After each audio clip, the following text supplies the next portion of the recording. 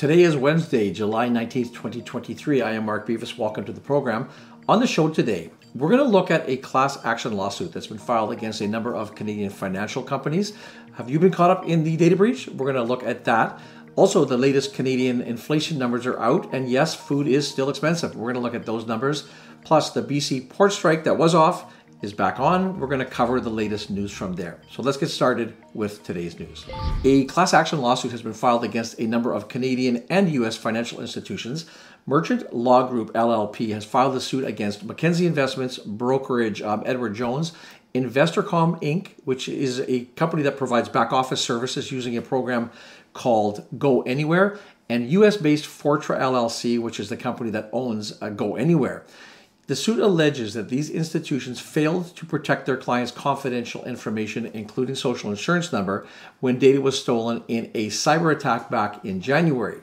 The suit was recently filed on behalf of investors who hold Mackenzie funds and live in British Columbia, Saskatchewan, Manitoba, or Newfoundland and Labrador. There are a whole slew of other Canadian financial institutions that are also clients of Go Anywhere, including RBC and TD Banks, AGF Management, HSBC Canada, Invesco, Caldwell Securities, and Equitable Life of Canada. These are all InvestorCom customers, but they say that they have not been affected by the breach, and in fact, they are not named in the lawsuits. Also, Franklin Templeton, they say that social insurance numbers weren't revealed in the breach, but names, addresses, and account numbers were. Now, an interesting twist to this lawsuit is that in many cases, the information that was stolen of individuals that had not held assets with any of these fund providers for several years. Under law, Canadian companies have to dispose of any personal information when it no longer fulfills its intended purpose. The question I have here is whether years later, the information that was stolen was actually still serving an actual purpose. Now, the claim also alleges that there was a high probability that an entire batch that was stolen was dumped on the black market or the dark web. In response, Mackenzie has stated that there's no evidence at this time of any misuse of investor data.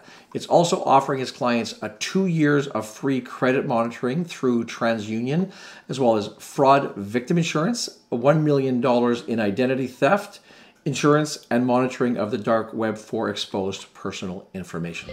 The latest inflation numbers here in Canada are somewhat encouraging. For the first time in more than 2 years, the CPI has fallen back into the target range of 1% to 3%.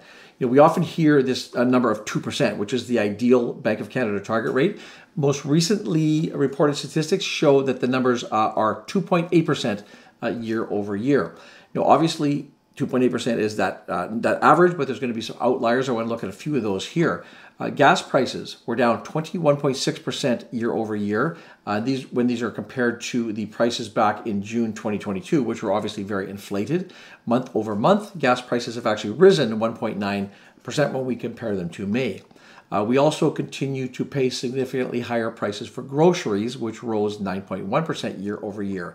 The largest contributors here, meat was up 6.9%. Bakery products rose 12.9%. Dairy products rose 7.4%. Fresh fruit prices grew 10.4% year over year. And who would have guessed, but the price of grapes is actually up 30% from last year. Mortgage interest rates, we've talked a lot about those here on the channel. They've also continued to weigh heavily on Canadians. Mortgage interest costs were up more than 30% from June of 2022. When we look at the core inflation, so this is the number that strips out the most volatile components of CPI, things aren't quite as rosy. The Bank of Canada actually uses this core inflation as their prime measure when they make interest rate decisions.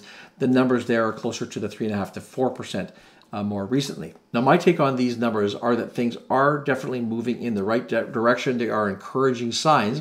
That said, I don't think that we can really go out and get too excited about the Bank of Canada making any major shifts in its policies at this point.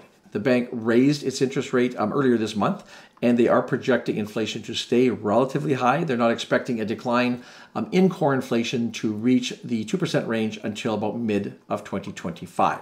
Now, the next date that the Bank of Canada will make a rate decision is scheduled to be on September the 6th. This Monday, our Investing Academy team joined the Blossom Social team in Calgary, and we had a truly amazing time meeting around 100 or so of our students and members for a meet and greet in downtown Calgary. We all live in this online world today, right? And personal touch is sort of escaping us in many cases. Sitting down and chatting with so many of our community just really reminds me of why we do what we do, what our purpose here is on this YouTube channel. We heard so many personal and inspirational stories from our students, from our members of both the Investing Academy and Blossom. The experience truly, to me, was humbling and very, very inspiring. Now, if you're not on the Blossom app yet, I do encourage you to give it a try. Have a look at the stocks that I'm holding in my personal account. I will put a link in this video. If you are in the Toronto or Montreal areas, we will be there the first week in August, and we really hope that you're able to join us. I really expect that those events are going to be truly epic. There's trouble again at British Columbia's ports. The Longshore Workers Union has rejected the tentative deal that was mediated last week, and they've once again started strike action. The International Longshore and Warehouse Union in Canada said on Tuesday that its decision to go back to the picket lines basically is focused on the fact that employers have not addressed the cost of living issues faced by workers in the past few years.